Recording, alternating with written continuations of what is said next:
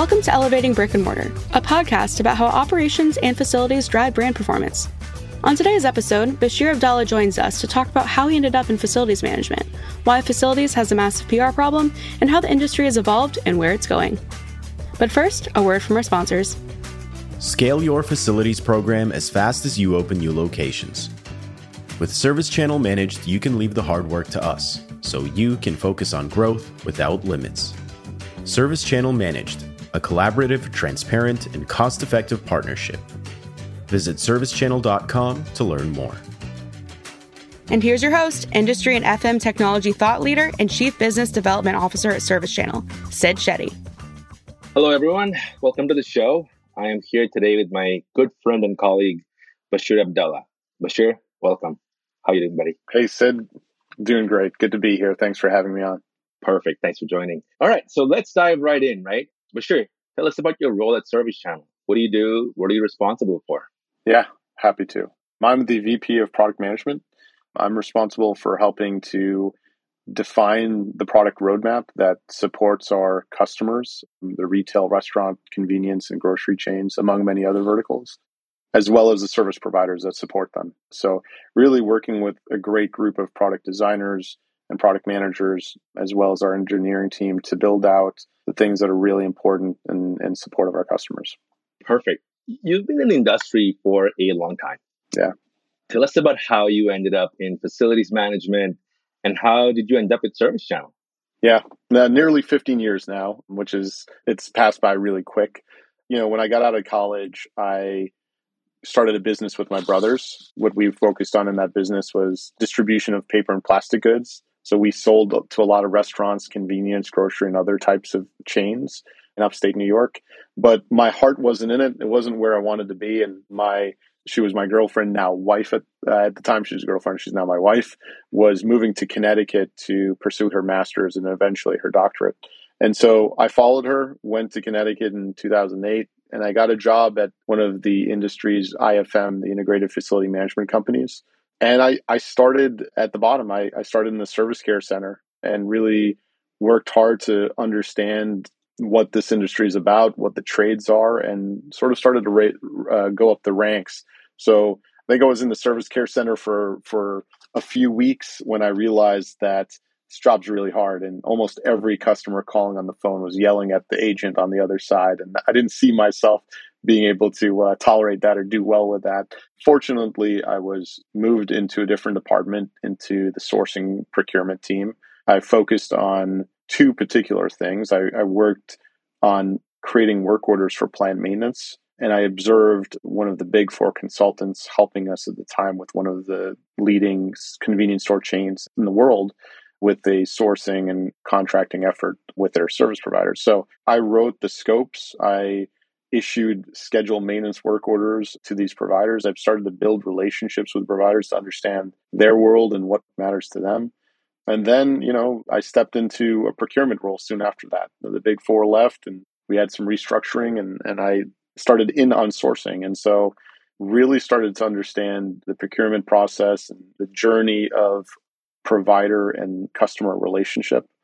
And soon after, several years actually, not really soon after, but several years later, I decided that the IFM world wasn't for me. I really wanted to be closer to technology. Technology was an ambition of mine outside of work. I was building websites and doing things of that nature. And so I connected with the founder of ServiceChannel, and he brought me over in 2014. And I joined the product team here. So it was a career shift. It was a different lens in our space, but one that I really embraced early on and got to meet the amazing team here at ServiceChannel. And at the same time, we had a new investment group come in and really put a lot of money into the business to take us to the next level, and rode that ride to the role that I am in today. It's been an amazing journey, and there's been a lot of learning for me, professional development, and being able to impact the industry the way that you and I and other people in this company has been really special. I distinctly remember when Steven, our founder, called me, and I think he had just met you. And he called me on the way back and he was like, Sid, I just met this guy, Bashir. You're going to love him. And I was like, Steven, you tell this about everybody, right? Yeah, I'm sure he's a great guy. But turns out he was absolutely right. You and I have been, doing a lot of fun stuff over the years at ServiceChannel. And I think we've helped move the needle. So Yeah. he was right. We're lucky to have you. For me personally, Stephen, he recruited me. I don't think I'd ever been recruited before that. I don't think anyone ever saw me on, LinkedIn or anything and said, boy, we'd love to have that person join the company. I had a former colleague that joined ServiceChannel. He reached out to me, and the next day, Stephen had drove from Long Island all the way up to Connecticut to sit down and have lunch with me. And so I don't think we spoke a second about facility management. We just talked about our lives and our backgrounds. And I think by the end of that lunch, he offered me a job. And I had to be the one to say, "Are you sure about this? maybe I should meet the team. Maybe I should go to New York and get to know the folks." So that was really, it was a great feeling to be part of that and to be recruited, as a professional for the first time in my career.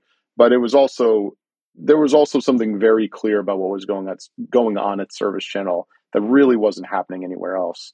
And when you're in the business of empowering customers and empowering providers, it's a different thing than trying to sell someone a service that you're not entirely sure that they want. So that for me was the selling point on joining the company and being a part of this great organization. No, that's perfect. So let's talk about the industry for a second, right?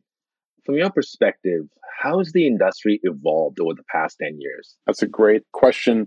I think that you ask that question to other people and they might have different answers. And I think that there's no right answer to it. It's just the evolution is multifaceted. I think I'll break it apart into kind of thinking about it from the lens of the provider or the service provider, and then also thinking of it from the lens of the facility management professionals. On the service provider side, the pressure that providers feel to find and retain talent, particularly technicians, and has been exacerbated in a way that I don't think was sort of predictable even 10 years ago. We knew that the skills gap was a challenge, but it is a challenge that is really impacting the industry, in particular service providers. And as a result, obviously, it's impacting customers out there and facility management professionals. So I think contractors have had to get really creative about how they do this and how they handle it. And in doing so, that means new tactics in recruiting, sponsoring, like literally, meant much in the same way that hospitals pay for nurses to go through school. Contractors are now paying for high school students to go through trade school with the hope that it will return 5 years of service as an employee. On the customer side or on the FM professional side of things, I think facility managers are leveraging data in a way that they've historically not been able to. And, when you look back 10 years ago, the services sort of became commoditized, but actually accessing data and knowing what to do with it was still kind of difficult for people. And so I think we were one of the leaders in the forefront of putting business intelligence in front of folks to be able to think about their budgets, to be able to think about the proper schedule maintenance planning and the proper performance of your providers. So in many ways, I think one of the big changes and one of the things I certainly see from ServiceChannel customers is their ability to embrace data and leverage it for efficiencies of their own teams, but really to get better outcomes for their business, really to get to know that these contractors are actually doing the work that these customers are paying for, and that that they're doing so in line with their budgets and plans. Yeah, I couldn't agree more. I think that if someone asked me the same question, I would have said the two things that excited me the most about the past 10 years has been technology used to be a nice to have, right? And now it's a must have. Yeah, absolutely. Right? That's phenomenal. Yeah. And data, like you said, has become front and center. It's really what allows the facility manager to be empowered to go and make informed decisions and elevate the conversations they're having. So I couldn't agree more. Let's talk about the facility manager, right? The persona of the person we cater to, we sell to. What is your view on that persona? What makes them tick? What makes this role so challenging? Well, I think it's multifaceted. Again, I think for any facility management professional, part of their everyday life falls into three buckets that one of our product directors has recently coined as planning, executing, and sort of analyzing things. And as you look at the different things that they do within those, it is more challenging when you are in one vertical versus the other. If you have a lot of assets in your locations, well, the expectation and the stakes are higher, because if that oven's down or if that refrigeration unit's down, has a direct impact on your business and probably your sales as well. So I think that a lot of facility managers are more cognizant of what's in their locations and what makes up the profile of a location, so that they can more appropriately plan for supporting those sites. I think another thing that sort of ties back to our last conversation is this idea that facility managers feel empowered in a way with software and technology that they previously hadn't. And I think you sort of said it. If you look back 10 years ago, a lot of customers chose the IFM model. A lot of customers chose the broker or services model because there wasn't a possibility with being able to support your own locations with technology. And today, that it's proven that technology can actually allow you to be efficient. You can do more with less. And it really helps these facility managers be effective at their work. The last thing I think I would say is that I think cross-functional relationships within their company become super important to them. And we've seen really successful teams not only have a seat at the table at an executive level in terms of how they support that brand, but really put in the groundwork to stay connected to store operations, to stay connected to procurement and construction and lease compliance and other departments, so that they're heard and that impacts of other, decision impacts are lessened when they're informed of what that means for them. So I think that's another crucial factor for how FMs are thinking about things. For sure. I've been doing this now for 15 years, and I'd say I have developed a deep respect for anyone in our space, right? I mean, facility managers are resilient, they follow through, and someone to have in your corner, right, when the chips are down, just because that's just the nature of our space, right? You have to make sure that when things don't work right, that you're there and you're there to support. And I think the more technology and data we can provide to empower, our customer, the better off they're going to be. And we got to do everything we can to do that. By the way, on that topic, they're also expected to solve ambiguous problems all the time. Like, there's always that predictable aspect to things where it's an HVAC issue or it's a plumbing issue. There's an issue with the membrane of the roof, and so it's leaking. But there's always these moments and scenarios where, like, we need this, we need that, and so these folks are really, really resilient in being able to solve those problems and jump on whatever issue it might be, and do so with a smile on their face, and with probably, like we jokingly say, that the most thankless position in America is a facility manager. Well, that's certainly probably the feeling that these folks have, that they do get the reward when they see how they help and solve problems for their customers who are stores, right, and the store staff. Right. No, I think facility managers are expected to know everything. And that's not the case, right? It's a very complex space. I was in that role for a short period of time when I first started out. And at that time, if you told me something was wrong with the left phalange, I would have said, oh, okay, how do we fix it? Right? No idea. But, that's where I think technology, information, data, insights can really help empower everyone who enters our space. Let's jump into the next topic. Let's talk about challenges in the industry.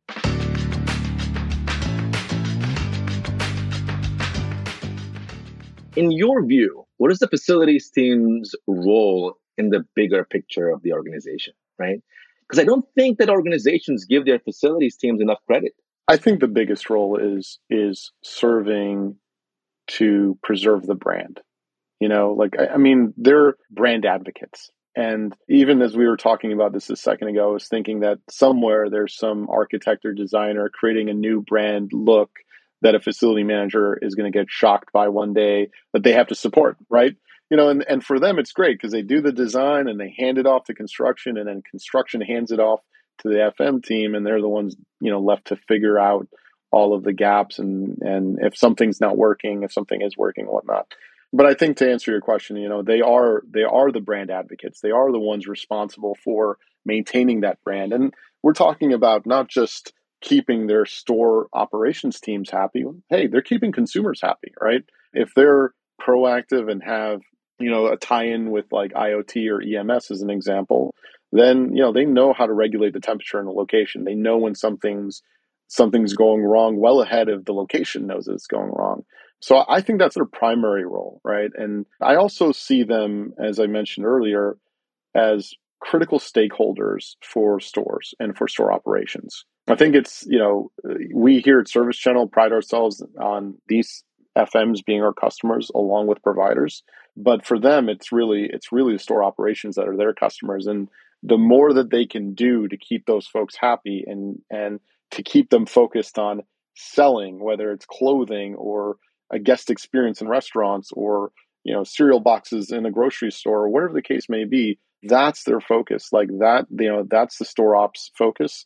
And if something goes wrong, ideally it's this, the FMs are really the ones helping to facilitate all that with minimal impact to that location in the business. I agree with you. I think our space has a massive PR problem, right? Facilities is not the fixer-upper department. It literally is tied directly to consumer experience. I mean, think of any brand, whether it's a restaurant, a C-store, a retail store. When a consumer walks in, like that right there, that brick and mortar space is the first impression they get of your business and your brand. And it tells them what you think of them. Imagine walking into a store and you see broken tile or broken fixtures. The consumer's thinking, this is what the brand thinks I'm worth, right? If you're in a restaurant, you go with your family, it's a Sunday night, you want to have a nice meal, it's hot, the lights don't work right, the ambiance isn't right, the sofas are a little torn. That's not a great experience.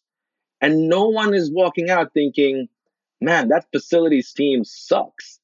No, they're just thinking that restaurant sucked, right? Or that store was in a horrible, horrible shape. They're not thinking about facilities. And I think that the more we can articulate, the relevance of facilities to that ultimate customer experience, the better off our space is going to be. Our product team did some research, a few years ago where we were looking at an adjacent space around digital advertising and digital marketing. And one thing that these digital advertisers are constantly thinking about is reviews, whether it's Google or Foursquare or you name it, they're Facebook, they're looking at reviews, right? We did a little research. We did a little project where we looked at some of the online reviews for some of our customer locations.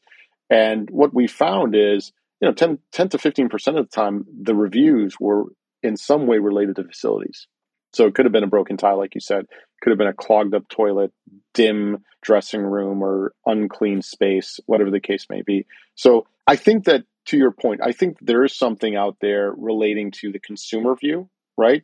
But I think there's another aspect here that they struggle in, and that's internal advocacy, right? That's telling our executive team or our cross-functional partners that we matter and we're actually doing something. And we just did about 50 customer interviews in the last couple of months. And, these were long, hour-long interviews where we sat down and talked about, a bevy of topics. But one consistent message we heard across the board is that we ask for things, we don't get things, right? And the nature of the ask isn't as detailed and structured as they would like. Would these facility managers love to take more detail, more data to support their ask? Yes, absolutely. But they don't have what they're looking for, and they don't even have some of the key data that will help them get there. So, that internal advocacy and leveraging something like a ServiceChannel, and particularly our data, to support that becomes crucially important because it allows them to get the budget they need. And they're not having to rob Peter to pay Paul as they're looking at their overall budget and do I replace this unit proactively or to just, assume I'm going to spend X $1,000 on repairs over it. So I think that if executive teams had that line of sight to that level of data, it really changes the narrative. It changes the way that they look at things and it helps them to be more predictive about how they effectively manage budgets and properly plan for years to come. Whereas today it feels like we go in asking for 20 million in capital expenditures, I might get 1% of that, or 10% of that. And that's just not working, right? That's sort of the old school way of thinking and doing it. we're seeing more and more customers and specifically this facility management leaders leverage data to help advocate internally, to let people know this is the value we bring, from performance to satisfaction to planning. And you think through all of the things that are in their purview of responsibility. I couldn't agree more. The more we can do to empower our users to articulate the value they bring within their own organizations, the more they're going to have the ability to ask for more investments, whether that means more investments in their own budgets, in their programs, being able to be proactive versus reactive, and investment in technology and data, right? Because ultimately, all of that ends up benefiting the consumer, which ultimately is the final stakeholder here, right? It's the consumer experience is what ultimately matters in the store experience. We want the store personnel, the restaurant personnel, not to worry about things that relate to facilities. We want them to be out there in front of the customer, ensuring that the customer has a great experience and to sell, right? Ultimately, that's what it comes down to. So let's talk about the how and effective strategies to achieve desired results, right?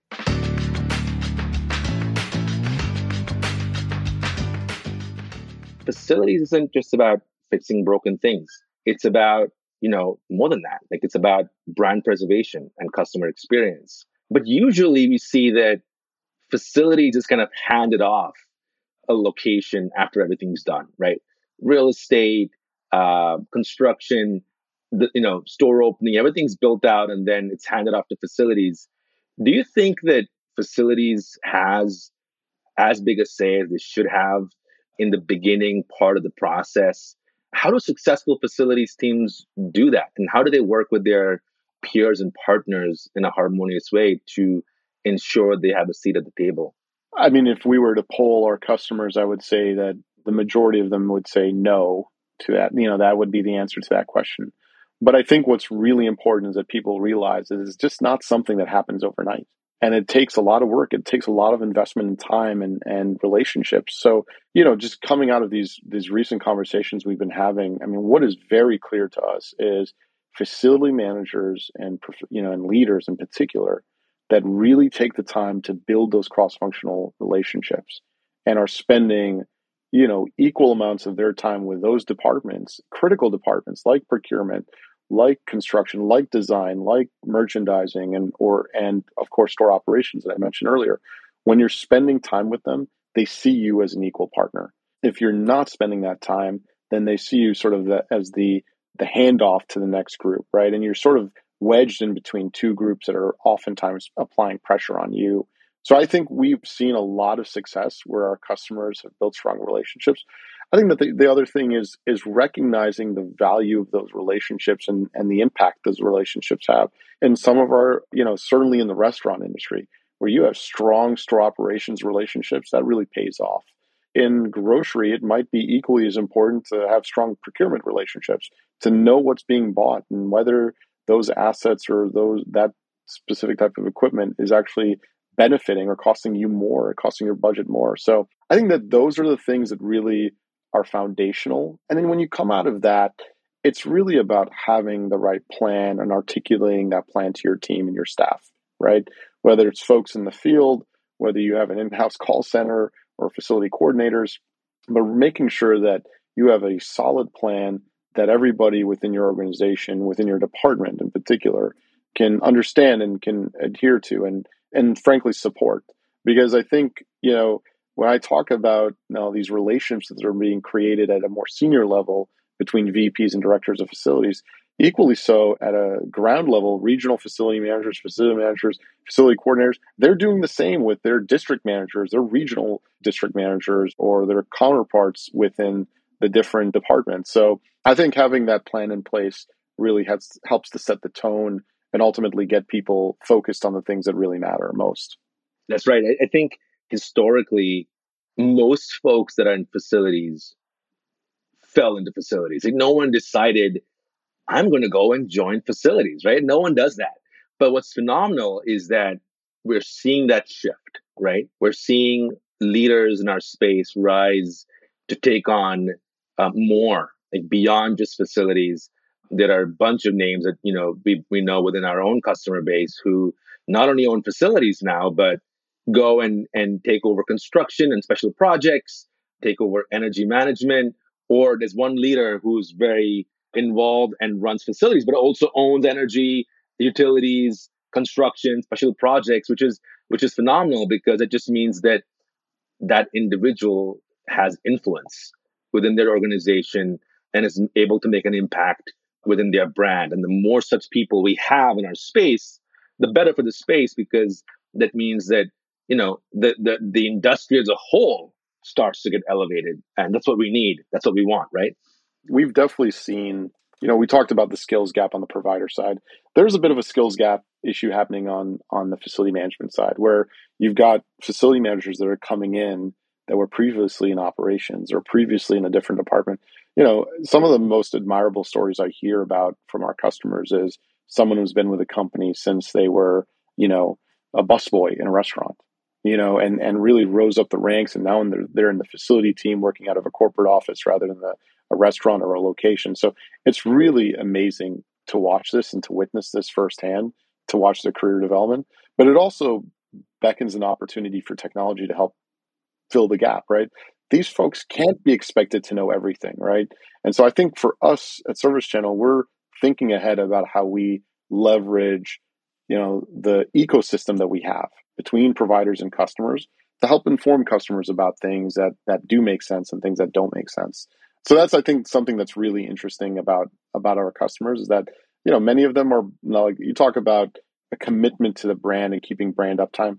There's a brand loyalty for a lot of these folks who've been there for a long, long time, and an understanding of what that brand is and what it represents. Regardless of what changes happen in the C-suite for any brand, these people have been there for many, many years and really understand the space deeply, and know what it means for a restaurant or a convenience or a pharmacy or a retailer to be successful. Yeah, no, I couldn't agree more. You mentioned about the skills gap and folks that are starting to enter our space through different avenues.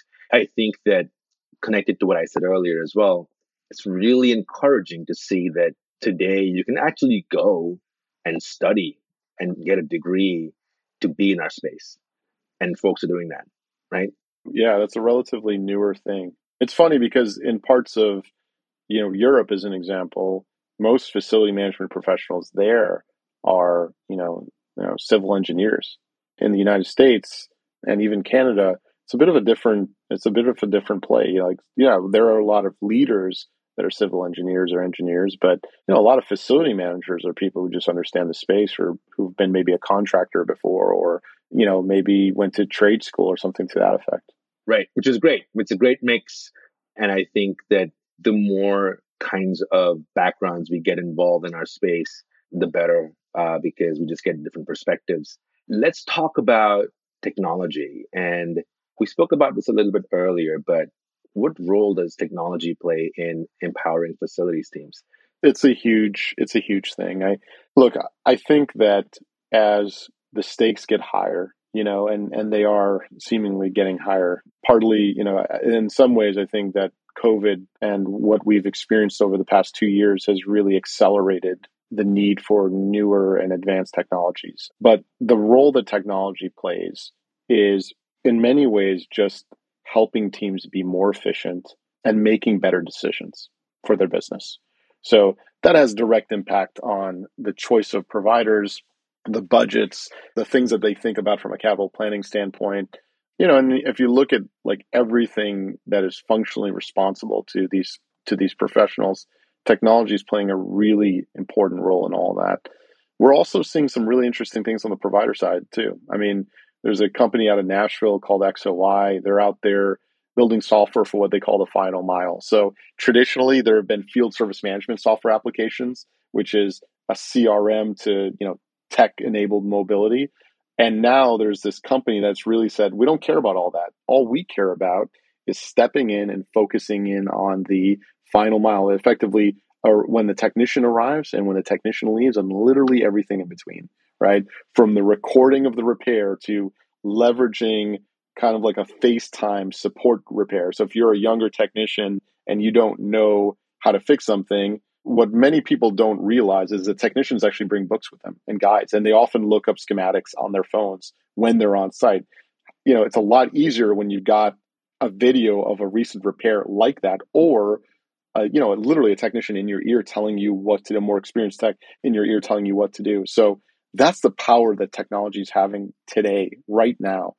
As I look at our customers and facility management professionals as a whole, I think a lot of that, is centered around that efficiency component, right? And creating more interconnectedness around data. Like we've seen a desire for more detailed data.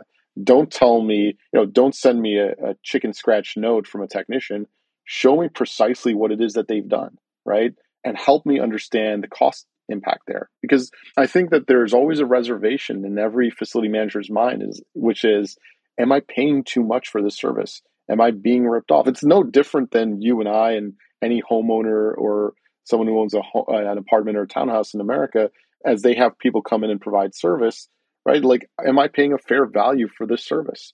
And when you try to ask that question of yourself across 90 plus trades, it's impossible. How do you know what the cost of a fusible link on an Ansel system is versus like what's a normal cost to recharge a fire extinguisher or replace a blower motor fan or whatever the case may be?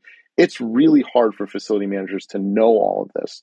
And I think what is becoming really clear is that data can help to educate them in their decisions and normalize what is expected. So I think that all leads to some level of efficiency and really ultimately some level of cost savings for them as they think about things.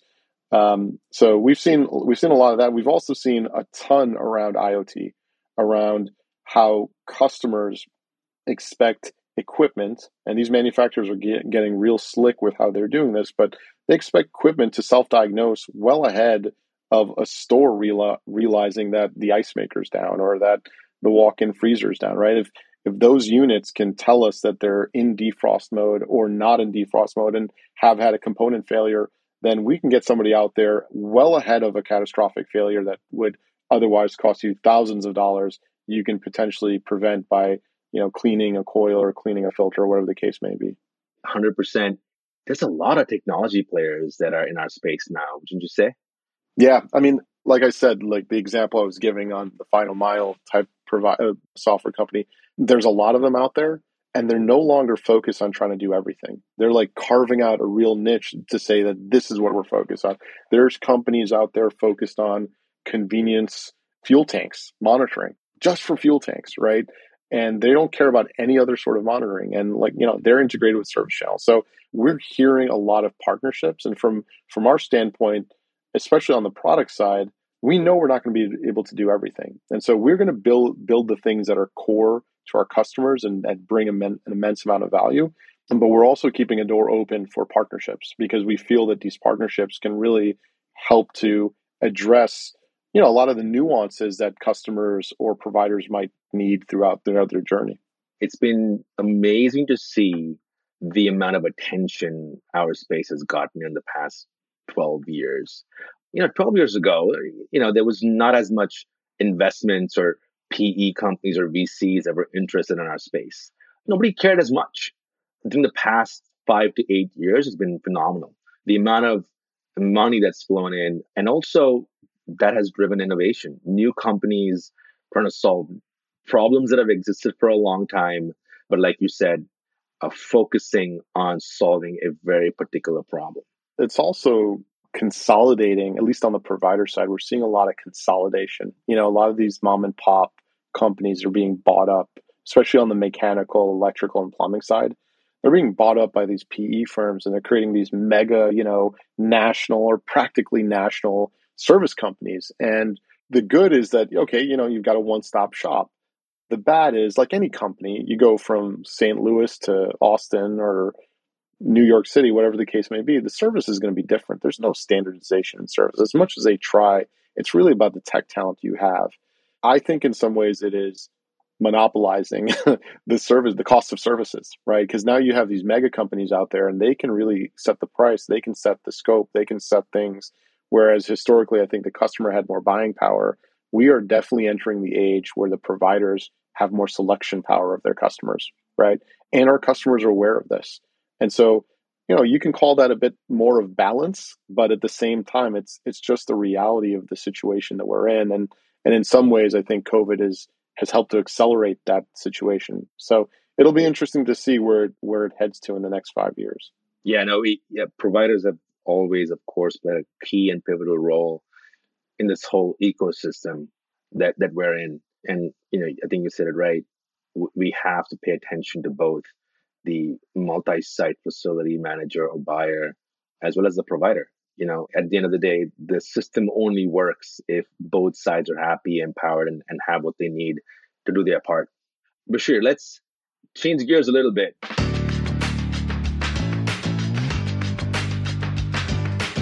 Everyone in facilities has a fun, interesting story. Anything crazy you want to share? Well, there's some crazy stories that I don't think would be appropriate for a podcast, but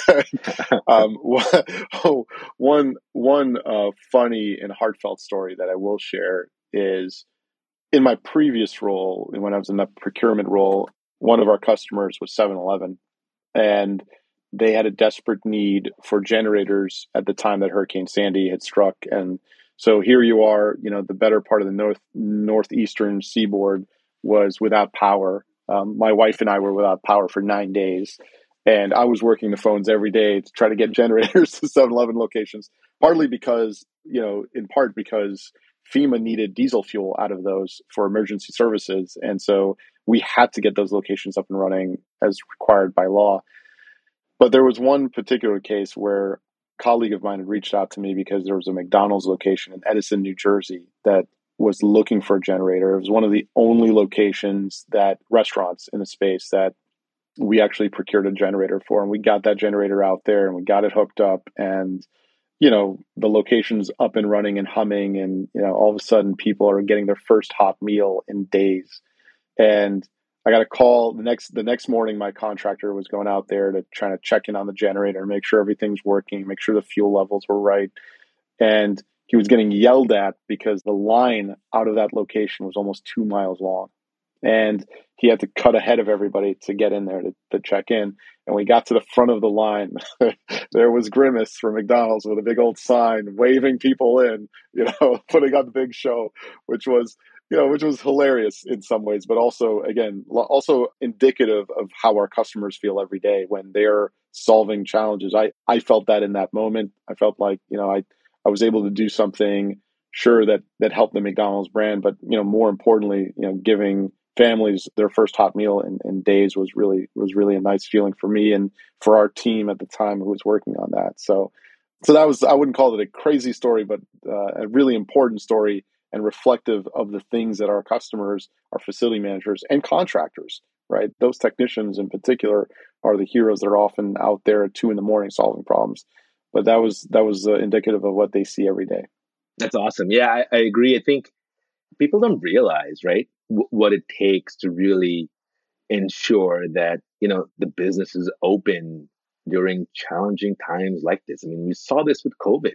I think over the past 2 years, the amount of limelight, rightfully so, that has been shined on our space has been phenomenal, because I think folks finally understood that there's a team that's responsible for ensuring the location is safe and secure and warm and welcoming. And suddenly things that were taken for granted were right in the forefront. And there was the facilities team there to close all the stores at once, open all the stores again, close it again, boarding up, locations. It's been an interesting time, but, facilities teams stepped up, didn't they? Yeah. There isn't a societal or nature-based thing that doesn't impact the facility team. Like you said, like in 2020, we had some social unrest happening in the country, and when there was need for board ups in certain cities, guess what? The facility team had to go and do that, right? And it was coming directly out of their budget, and they were shutting stores down, and they had to convince somebody to fly in or drive over immediately to do it in no time's notice. Like you said, right, when the hurricanes are happening, same thing. You just never know where to expect this. And we're seeing more and more natural disasters, tornadoes. There was one, unfortunately, just the other day in New Orleans. So like these things, every time something like that hits, and it's hitting across the country, right? It's the facility managers that have to jump in, and the contractors that go along for that ride. And then even as you mentioned with COVID, right? You're seeing these partition boards, these glass partitions or plastic partitions being put up. There was no real, unless it was a bank, right? There was no real playbook on how to do this. And so, facility teams were trying to figure that out. And it was really, really interesting. That's right. So, Bashir, let's talk about the future.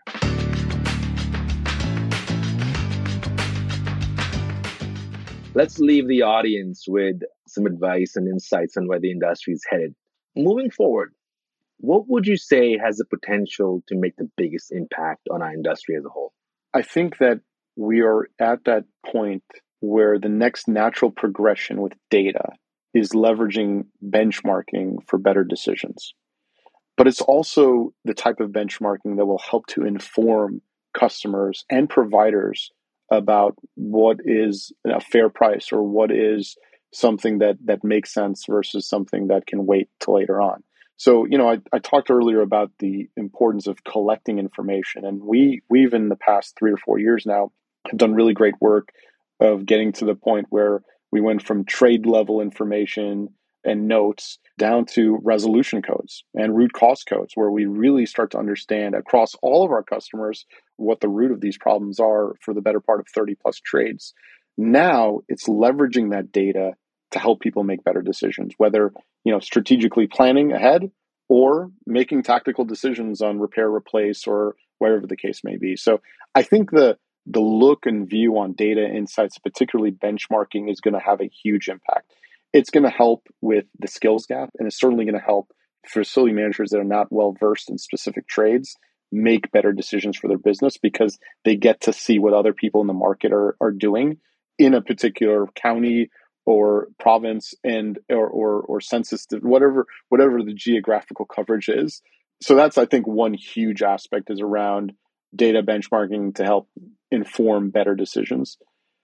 I do think, I talked about this earlier, I do think that there are versions of artificial intelligence that are really going to help to transform our industry. One area that we're doing a bit of research on now is what they call semantic AI, which allows people to simulate how our customers and users better understand language and to understand the meaning of that information. So I'll give you a perfect example.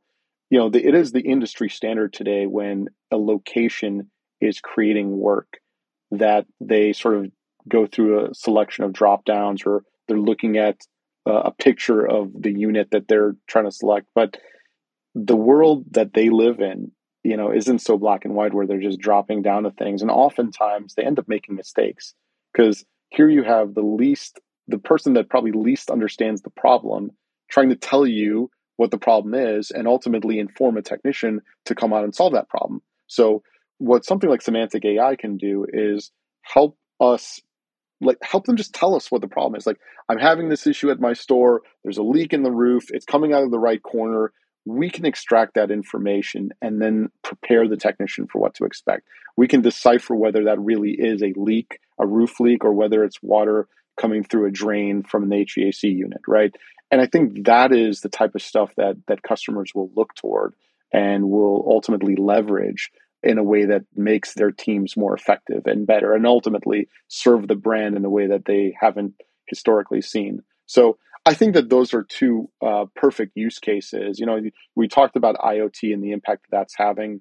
Manufacturers are getting wise to this. They're recognizing that when procurement and construction are buying equipment, it's no longer about the life cycle of that equipment. It's about throughout the life cycle. How's that equipment performing? How's it communicating? And so manufacturers also want this data themselves. And so they're thinking about this. So they're adding the appropriate hardware, and they're also adding the appropriate software and integrations to be able to have that equipment talk to a platform like ServiceChannel. So I think those are three great examples of how the industry will evolve in the coming years and months and years to come. But it's certainly exciting. And all of the things I just talked about, I think, are applicable to both providers and to facility managers, right? It's not, for the provider side, it's really understanding like what's a fair price for this market, right? And then I think that they don't really have that. They kind of go into a negotiation and they, play hardball with a customer. But look, if you're missing opportunities every time and you're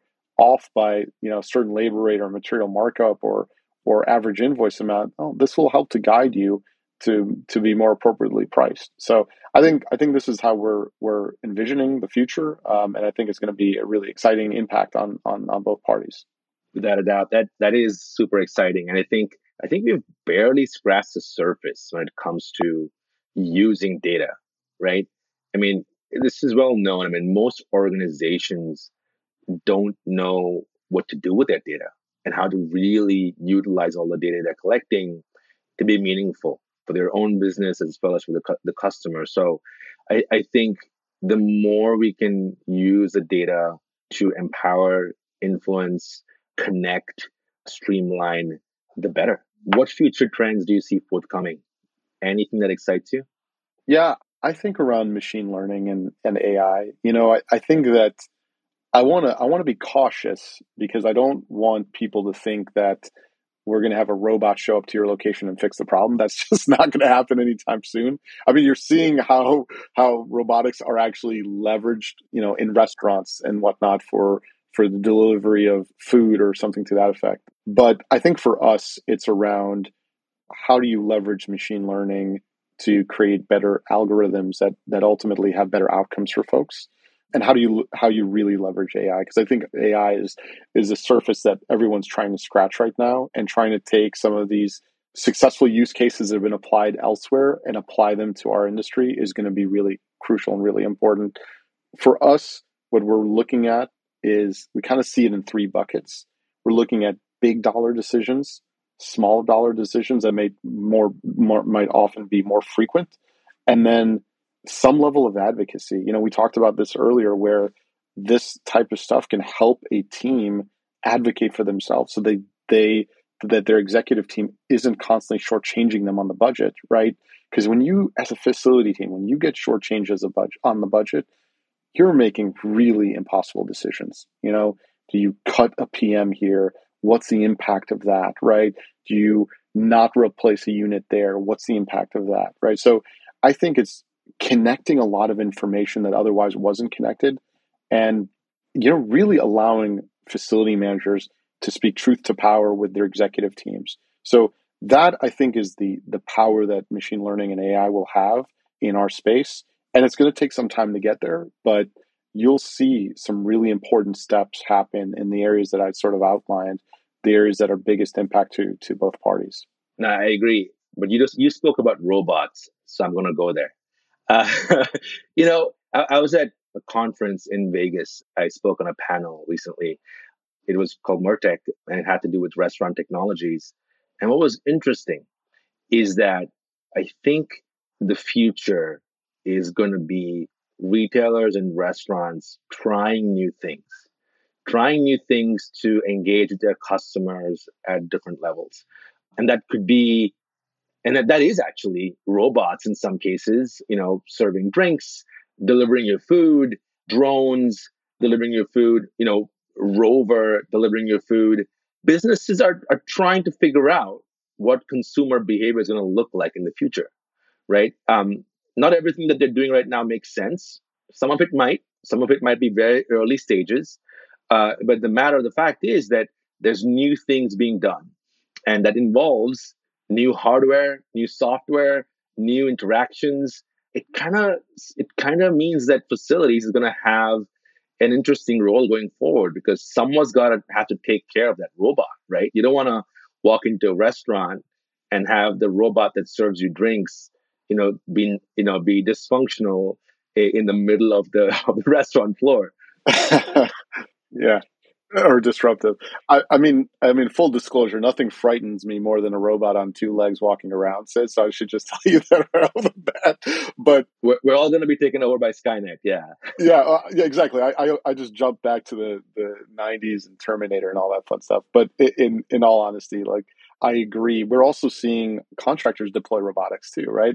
Like in the most simplistic form, some of them are using drones to do video aerial footage of landscaping, parking lots for striping, roofs assessments, right? So, man, they're getting super efficient about how they are able to do this. I think you're right, though. And it's actually indicative of the automotive industry where, I come from a small business family. My dad has a garage. And so I know what his mechanics were able to work on. But if you pull a Tesla into their garage today, they wouldn't even know where to touch that thing, right? So I think the skill set changes and the needs for those skills change at a time, as we've talked about, where the skills gap is the largest it's ever been. So it is interesting where the skills on how to do certain things on one type of item can be ascertained with the right proper training. But if you look at the mechanical, electrical, plumbing trades as an example, those require a deeper level of learning and education that requires more time. So I think you're right. I think we are in for an awakening around how robotics will apply to not just the retail restaurant space, but also how contractors deploy those technologies to their own benefit, right? So it'll be really interesting to see where this heads and how the industry responds to it. I think for our part, it's still kind of back into the IoT play where this equipment or this robot needs to talk to someone. Well, you would hope that robot's not walking over to some dashboard creating a ServiceChannel ticket, right? Hope it just automatically notifies us. But I could certainly see that being a really big part of the longer term plan. We're out of time. Let's end with that. Bashir, thanks for taking the time to chat with me today. I thoroughly enjoyed our conversation. Thanks for being here. Likewise. Yeah, thanks for having me, Sid. I really appreciate it. For all those listening, I would highly recommend reaching out to Bashir to pick his brain more. It'll be highly worth it. Thank you all. Really appreciate it. Thank you for listening to this episode of Elevating Brick and Mortar, a podcast brought to you by ServiceChannel. Partner with ServiceChannel for peak facilities performance. Go to servicechannel.com to learn more. And if you like what you're hearing, please give us a rate and review.